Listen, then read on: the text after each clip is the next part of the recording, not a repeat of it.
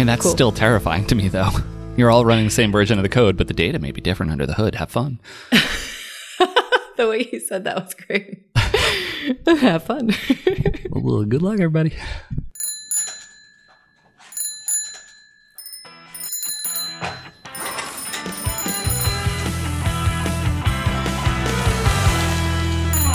Hello and welcome to another episode of The Bike Shed, a weekly podcast from your friends at Thoughtbot about developing great software. I'm Steph Vicari. And I'm Chris Toomey. And together we're here to share a bit of what we've learned along the way. Hey, Chris, welcome back from vacation. Thank you. It's good to be back. It's fine to be back is my official summary. Vacation's good, and it was a very enjoyable vacation. But it's also nice to get back into the swing of things and routines and all of that. And yeah, it's been a good week. So thank you for the welcome back. Yeah, I'm with you. Vacation is lovely. What all did y'all get into? Or did you go anywhere? Stay home? We did go on a trip. We went up to Portland, Maine. Got a COVID test just before to try and, prep for that. And thankfully, some of our friends up there, Maine seems to have access to rapid tests, which is interesting. And so we were able to actually see friends in still precaution and still sort of like more outdoor where we could and all of those sort of things, but have a little bit more normalcy and see folks that we haven't seen in a while. So that was really lovely. And otherwise, just a really relaxed week. Yeah, very enjoyable. Very little coding, which is good. Sometimes I need to get away from the keyboard. Not 100%, to be clear. That's not who I am. But some, more than normal. So yeah, the rapid tests are really nice. I'm very excited because I'm starting to know people that are getting vaccinated as well, which is really exciting. So like my parents received their first vaccine shot and will then go back for their second. So that's just super exciting that we're finally getting people to be vaccinated against COVID and we can start to see people more safely. Yeah, absolutely. It is starting to feel a bit different, but, maintain caution and all of those sort of things.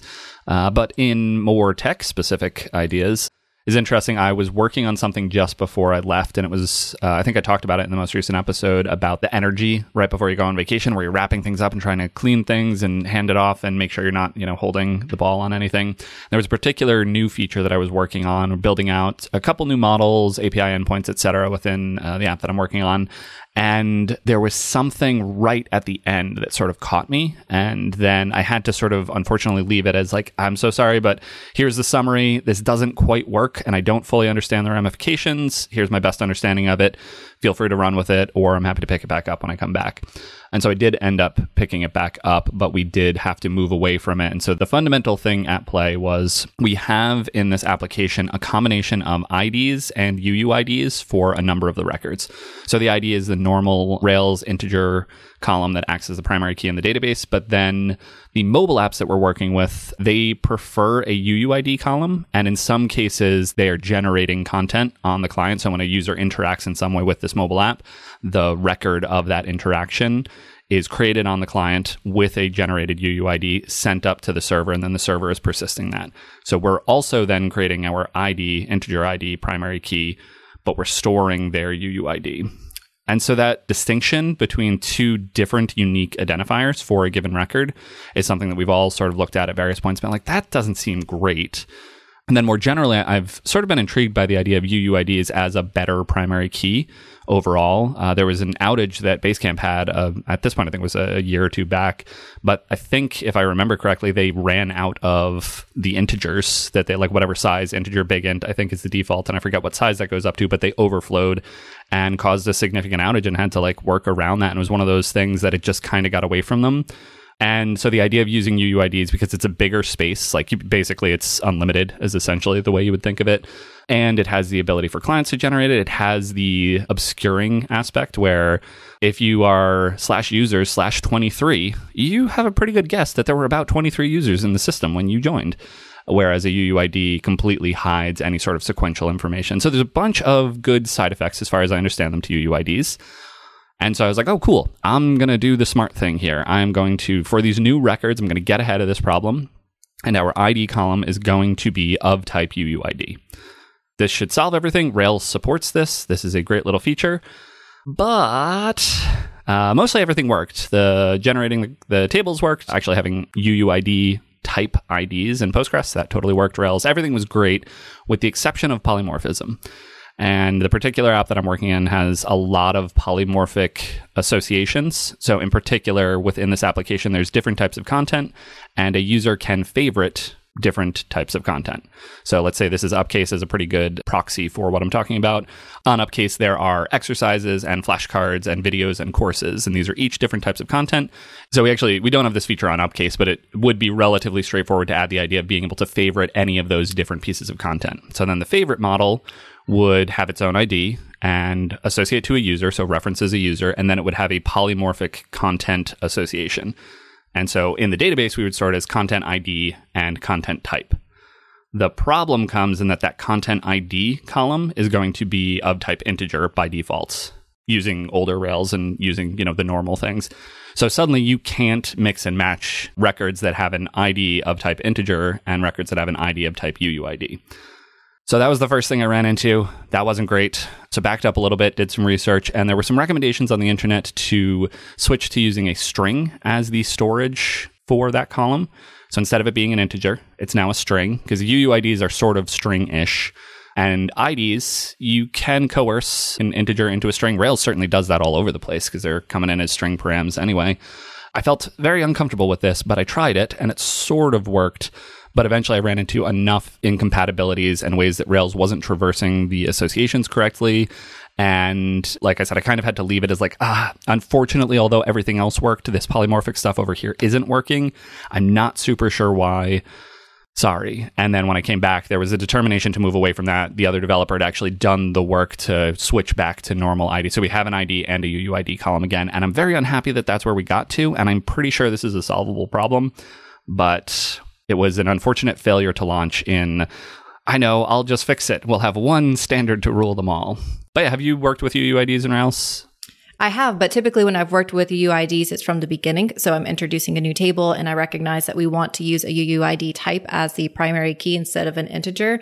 So I've started from the beginning, but I haven't tried this, what sounds like you're trying to switch. Like, were you actually trying to remove the ID integer column and then use just the UUID? Were you trying to switch the type underneath and then update those IDs? What did that look like? Yeah, good question. I was introducing new models, and so those new models would start with their table having a UUID primary key. I think trying to change any of the existing ones would be a little too difficult, so I wasn't approaching that, although in theory, if this all worked, maybe that would have been something we would have looked into down the road to try and sort of unify the app. But yeah, this was just about we're introducing new models rather than having the two differing unique identifiers on that table. Let's just have the one. It'll be called ID, but it'll have UUID type. But then the thing that we were trying to change was this other favorite record. There's actually a handful of records in this system that use polymorphic associations. So you can favorite things and you can tag things and, et cetera, et cetera. And all of those records that are sort of joining between a user and other stuff, they had a content ID, which was of type integer.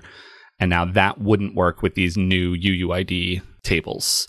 And so tried to drop it to string, didn't quite work.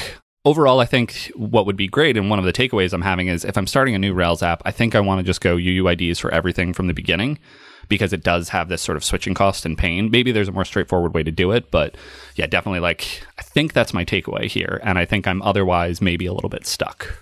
Yeah, that makes more sense in terms of not trying to replace that existing foreign key with like a UUID, but do it for new models that are being introduced into the system. For the table that is storing that polymorphic association information, just to make sure I understand, so it has an ID column and it's going to have a UUID? Like, are you trying to have it reference the older models as well or just the newer ones? Because I'm thinking through if you're going to pursue like all new tables that you're introducing are always going to use the UUID, is like polymorphism just going to be broken for you? I would imagine it's not, but it's kind of sounding like it is. Yes. To clarify, those tables that are joining and have that polymorphic association, the key is just that whatever the ID column for the associated polymorphic thing, so in this case, let's say it's content underscore ID, if everything in the system uses UUIDs, then that content underscore ID would also be of type UUID, and then everything would work. But the problem that I have is I now exist in a world where some models would have their ID be integer, some models would have their ID be UUIDs, and I'm trying to now polymorphically join to tables, with differing primary key types, and that doesn't work, or at least not well. Switching to string maybe solves it, but I don't like that. Broadly, also, this sort of pushes on one of the things that I've continually struggled with, which is polymorphic associations and how to model them in the database. And I've never been happy with the existing solution in Rails because it breaks foreign key integrity. Like, I can say that this thing's got a content ID, but Postgres is not constraining that in the way that a normal association would, where it would say, oh, there's a foreign key. Let me make sure that record actually exists. You can't have an invalid representation here. I really want that for polymorphic associations, but we can't have it. There's a really great article that I read recently on the HashRocket blog that covered different approaches to modeling polymorphic associations at the database level. It was really interesting. It talked about all of the different trade-offs of data integrity versus complexity versus having multiple tables, and it's really great. We'll include that in the show notes. Unfortunately, it didn't have a clear answer of like, oh, do this and it's great and everything will be wonderful. So I'm still sad, but it was interesting. Yeah, that makes a lot of sense that Rails was having trouble in terms of trying to switch between that UUID column and the ID. So I'm relieved that it, at least that's the problem that you ran into, is trying to switch between those two column types versus if you just started off with UUID, then this would have been fine. Or if you just have that consistent column type, then it would have been fine. Yeah, that article sounds great. Isn't that tough? Where it's like, it's a really good article, but it's like, what's the answer? It's tough that I don't think there's a good answer out there. Like, I would love for Postgres to support the thing that we have in Rails. Not specifically the thing that we have in Rails. I would be perfectly fine if there were a slightly different variant, but allowed us to model these sort of more dynamic relationships, but still do foreign key integrity. Like the idea of a composite foreign key. We have composite primary keys. We have composite indexes. Could we have a composite foreign key? And then it's the table name and the primary key of that table. And that's the association. Like, that could even be a column type in Postgres, because you can have, I feel like Postgres can do this for me. I can't do it for me. I need Postgres to get fancier. And I don't know of solutions to this in other databases, but I would be sort of intrigued. Like, I think of Postgres as sort of the gold standard, but there's always different trade-offs. And I would be really interested. Is there a database system out there that actually just handles this extremely well? But yeah, it's rough. Yeah, I'm with you. I'm really intrigued in that as well, because I've also felt that pain. But like you, I pursue the same approach that I have now in terms of trading off the accuracy and complexity. And that's also just where I'm at. I don't have a better solution yet. Yeah, as always, here on the Bike Shed, it depends. And it's all about making the pragmatic trade-offs. But yeah, that's some of my adventure in the land of UUIDs. If anyone out there has better answers to either UUID adventures in Rails or polymorphic associations, I would love to hear about them. But otherwise, what's up in your world? Oh, let's see where to begin. I have a number of fun little topics that I would love to chat about today. The first one being about puppy life, because that is just the life that I am living right now. And I am learning so much about dog behavior. And for anyone that has missed the previous episode, my husband and I recently adopted a dog. His name is Utah. He is 6 months old. He's a puppy and he's big. He's about 50 pounds. So having manners is really important. And I'm learning how much he loves to chew and destroy toys. Like, even the toys that are built to last, like, he just goes through them very quickly. His toy destruction output is impressive. And so I've started calling him my 10X puppy, because I mean, when he's destroying a toy, he rarely asks for help. He can definitely destroy a toy in 4 to 6 hours, and he knows exactly where to find each toy in the house. And he doesn't take responsibility for his messes. So he's my little 10X puppy. That's fantastic. I thought you would enjoy that. I loved that. So that's on the personal update, but he's doing really well. We have started some doggy behavior training, and he's adjusting, because we've only had him for about 4 weeks. So he's getting acquainted to us and us with him.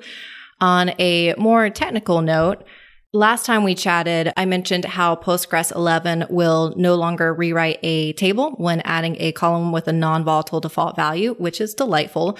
And this week, I discovered that Rails 6.1 has introduced a method that makes it easier and safer to add and drop columns. So the key word there being safely, because if you add a column that already exists, then the migration is going to error, and you'll see a message that states that the column already exists. And then the same is true if you attempt to remove a column, then you're going to see a similar error that you're trying to remove a column that does not exist. So it's pretty rare that I'm in that situation that I'm attempting to alter a column that may or may not exist, because typically I know what's there and what migrations have been deployed. But when I do have that situation and I'm not sure, then previous to Rails 6.1, there is a very helpful active record predicate method called column exist, which will then check to see if the column exists for a given table. And so that way you can have an if statement. Your migration might look like, if column exists for table movies, column title, then remove column for table movies and column title. In Rails 6.1, Eileen Neuchatel introduced a change that adds support for a parameter called if exist and if not exist. So both of those options will slightly ignore the migration if the remove column or the add column results in an error. So if you're trying to remove or add a column that's not actually there, then it's just going to silently ignore that request and carry on. And it's so delightful. Like, I feel like the last couple of weeks have been great in terms of finding these new delightful bits and making it easier to add and remove columns. That's interesting. I think I'd seen something about if exists support for adding or dropping an index. So I wonder if it's a little bit broader and if it's the same functionality, but I did not realize that there was also that for adding and dropping columns, which is on the one hand really wonderful. And I imagine it comes out of real need and folks out there, there's been enough requests and they wanted to sort of smooth this out.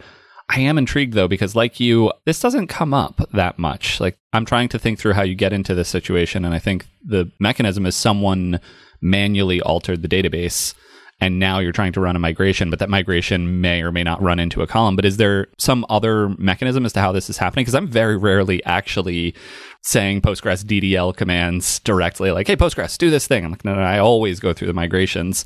But I wonder, is that rare? Or is there something else going on there that could account for these?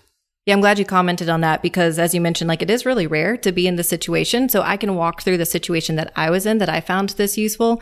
So I'm working with an application where we have a number of Postgres instances and we are deploying the application to all those different applications that have their own Postgres instance.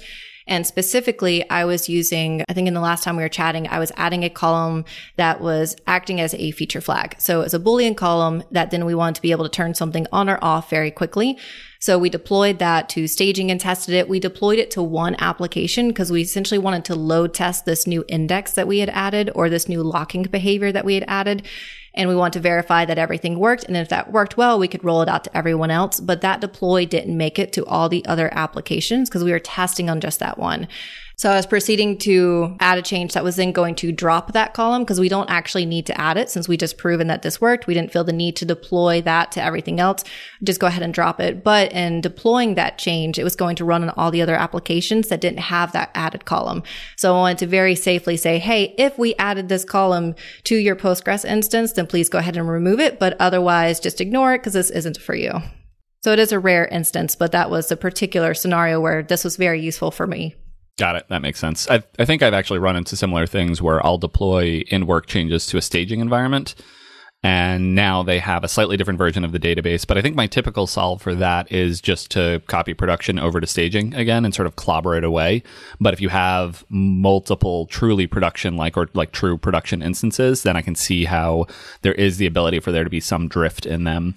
Although, as I think about it, there is a certain amount of, is this nicety in Rails syntax making it easier to do a thing that is highly complicated or causes these differences in production-like environments? And could we not do that fundamentally? Always are going to be reasons and things, but it's one of those where like, but how did we get into this situation? And should we take a look at that more pointedly and try and say, like, should we try and avoid that? Or is this just a thing that's going to is it a necessity of doing business? And which I totally can see that happening when you have truly distinct deployments, but it's just kind of interesting. Yeah, I'm with you. I think in this case, it does fall within, it is necessary to a degree, but we are restructuring how the deployments work and then how we're hosting the different applications. But we do want each application to have its own Postgres instance to essentially ensure that we have multi-tenancy, not within just one Postgres database. We're not taking that approach, but we have the different Postgres databases. So that way, if you are a user of one application or an admin of one application, you do not have access to the data in the other application.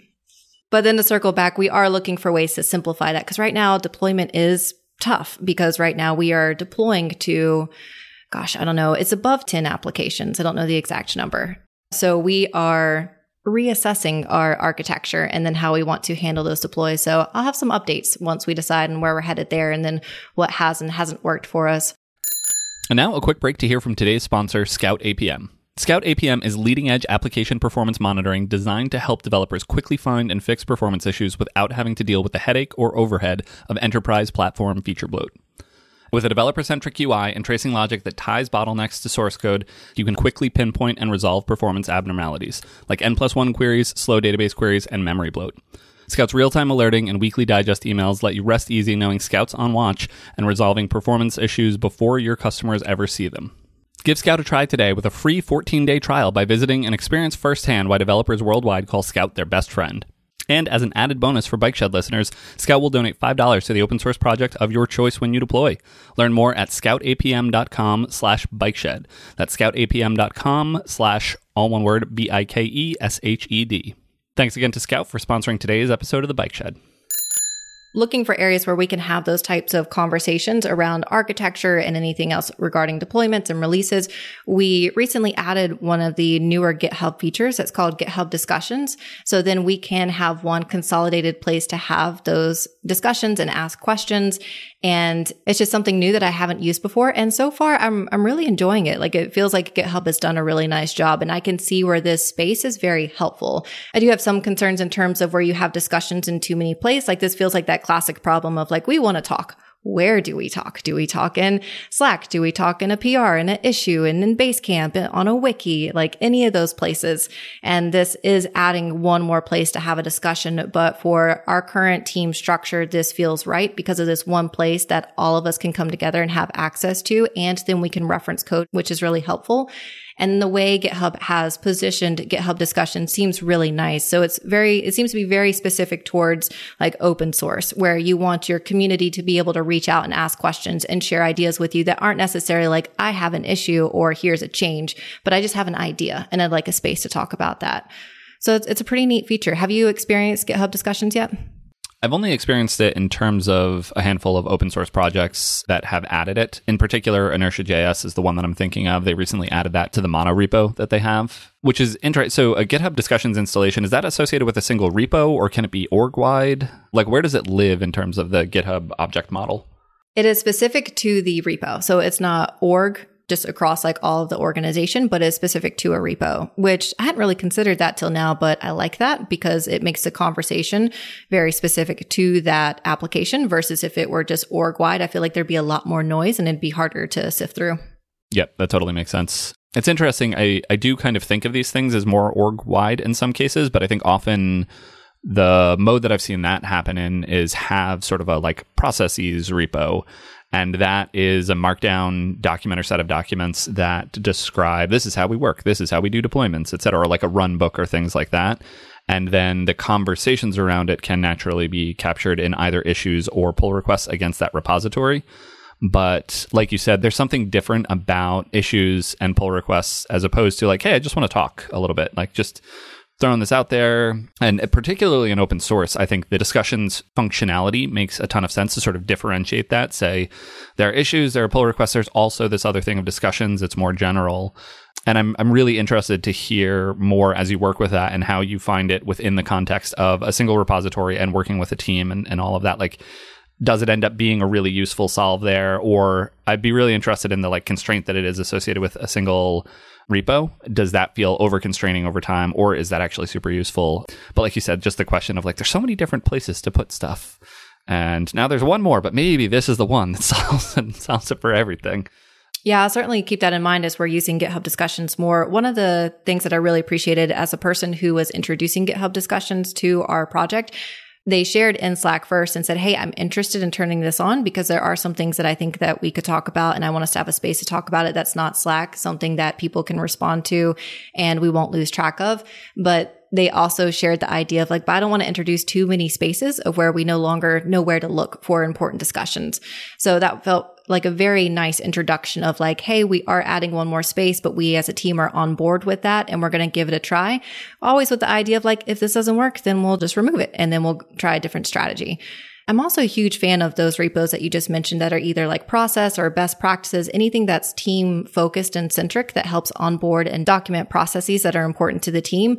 But I feel like there are, and I think this is what you were alluding to, there are these two different conversations. There's one that we feel like we can make a change and we can make it more concrete. And that feels great to capture in terms of GitHub and saying, I can make a change. I can make this final. It's either related to code and I want someone to review it. It's an RFP. It's an issue. It's going to that process repo. But then there's the more, I have an idea and I don't have anything to tie it to yet, but this is just something that I'm interested in.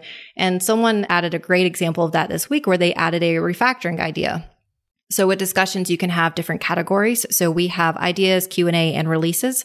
And someone added to the Q&A, they were like, I think this is a refactor that's worth pursuing, but before I invest more time into it, I just want to see what other people know. Because right now, everybody on the team has specific knowledge of the application. And so we're trying to constantly work together to make sure that our assumptions align with the person who's more skilled in that area. So they're like, I think this is a good refactoring idea, but I want to run it past others who may have more knowledge about this area of the application. And that felt great. I loved that idea that someone could say, I have a refactoring idea, but I don't want to invest the time just yet, or I want to validate my assumptions before I pursue this refactoring. So those types of conversations are really pulling me into GitHub discussions, because if you have an idea, but you can't really tie it to anything concrete, then discussions feels like a great place for that.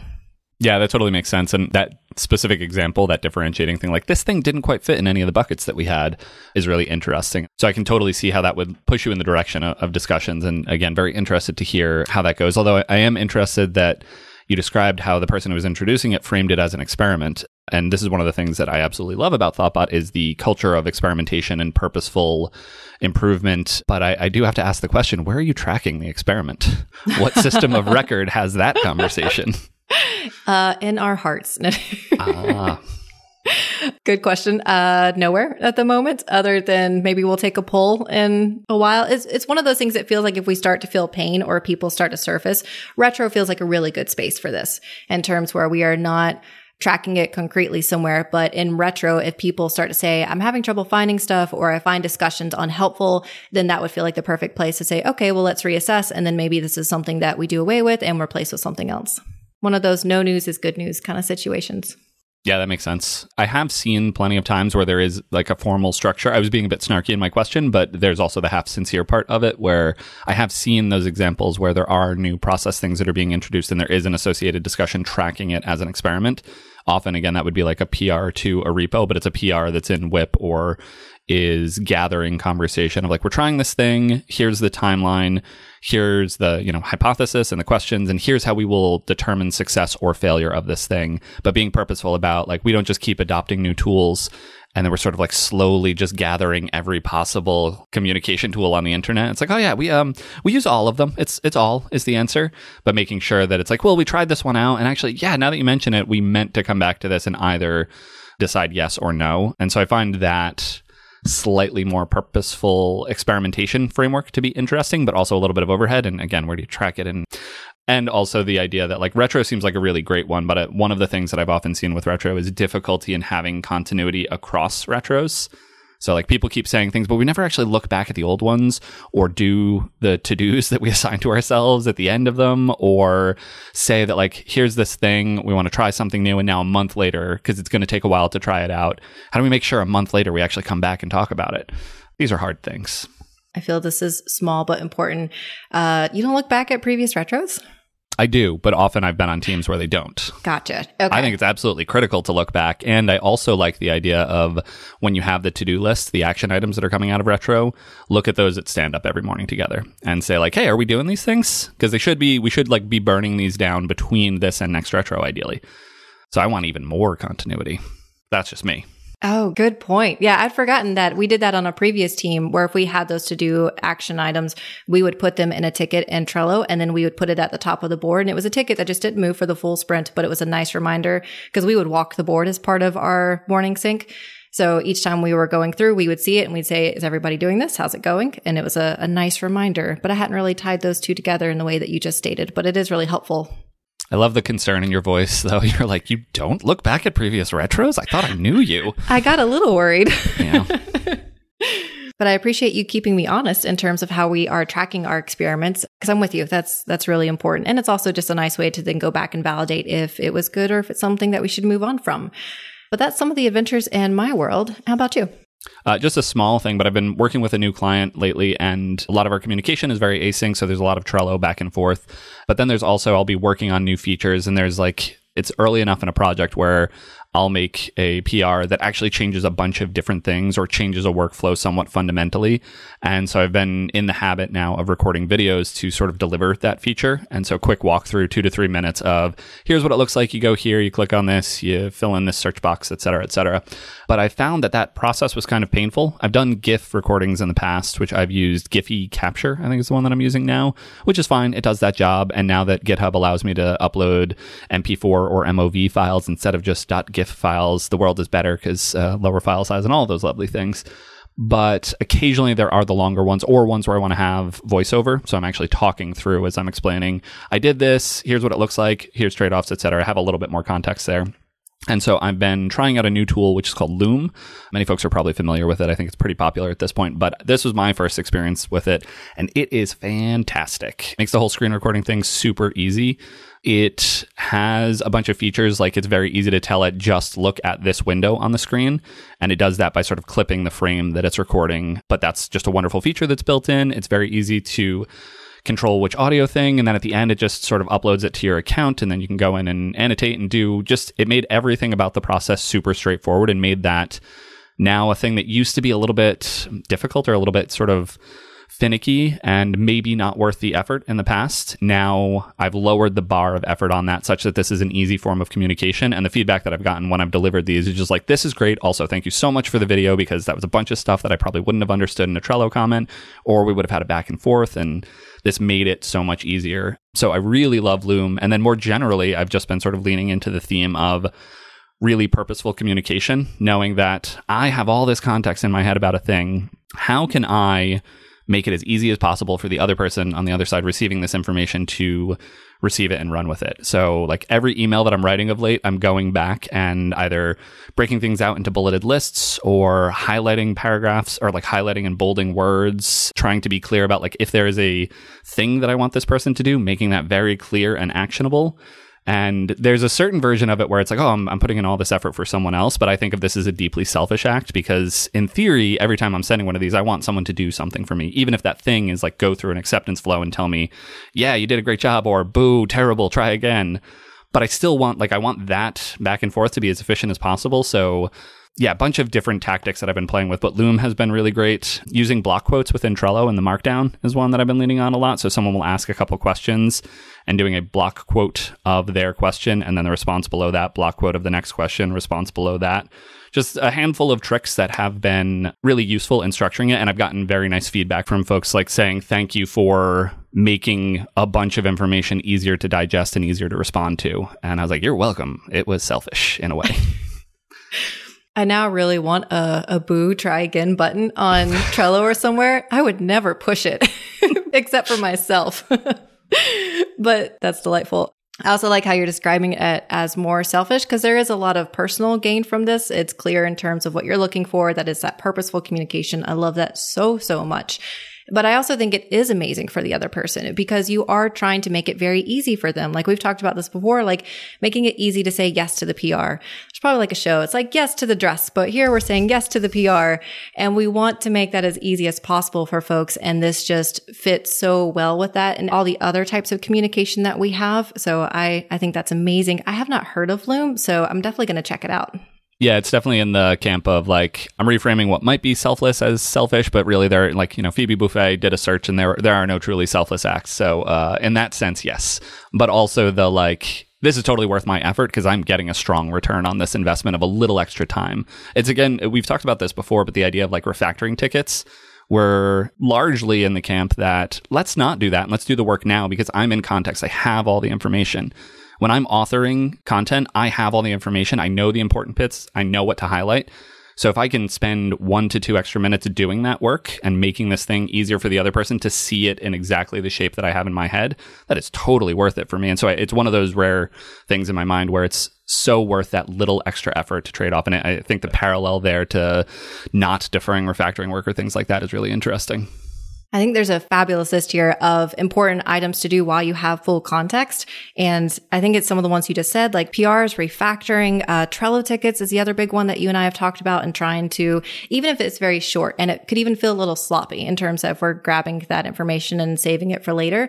that resonates with me so much of do the thing while you have the context, even if it's not polished, but save what you have for now. But then when you are asking somebody to do something for you, then I would advocate for a bit more polish, or at least more purpose behind how you're going to ask that person and make it clear what it is that you're asking them for. Actually, I really like the way you're backing out and reframing the bigger conversation, the context and leaning into that. There's actually a really interesting thing I saw on Twitter. I think it was today. Charity Majors from Honeycomb. She talks a lot about continuous integration, continuous deployment, and the values of them, and how there's so much utility, and really pushes that idea so strongly. And it's something that's been really informing my thoughts and sort of pushing me in that direction. But the thing that she said today was having continuous deployment, where the minute you hit merge, there is at most 15 minutes before that thing gets out into production, just directly to production, is so beneficial. And one of the many reasons that she pushes for it is the idea that at that moment when you're hitting merge, it's right after you're finishing up this work. You have all that context as to all of the different technical aspects that came together to make this feature. And so if something's going to blow up, that's actually the perfect time, because you've got all that context loaded up, rather than if your work gets queued up and gets deployed later in the week after a QA cycle and suddenly you've forgotten everything, and then there's a bug that actually makes it onto production and now you have to fix it. You got to rebuild all that context. So it was an interesting framing on continuous deployment that I hadn't thought about, but again, it sort of aligned with these ideas of doing things when you have the context, putting in that little extra effort, or trying to take advantage of the context that you have when you've built it up. And so I really loved that. And once more, I'm now inspired to try and go for continuous deployment. Yeah, I love that. That makes so much sense to me. But yeah, with that, I think that covers everything on my mind. So shall we wrap up? Let's wrap up. Show notes for this episode can be found at bikeshed.fm. The show is produced and edited by Tom Obarski. If you enjoyed listening, one really easy way to support the show is to leave us a quick rating or a review in iTunes, as it helps other people find the show. If you have any feedback for this or any of our other episodes, you can reach us at @_bikeshed on Twitter, or you can reach me at Chris Toomey. And I'm at svicari. Or you can email us at hosts@bikeshed.fm. Thanks so much for listening to The Bike Shed, and we'll see you next week. Bye. Bye. Bye. Bye.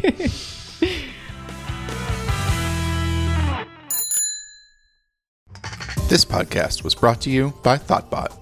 Thoughtbot is your expert design and development partner. Let's make your product and team a success.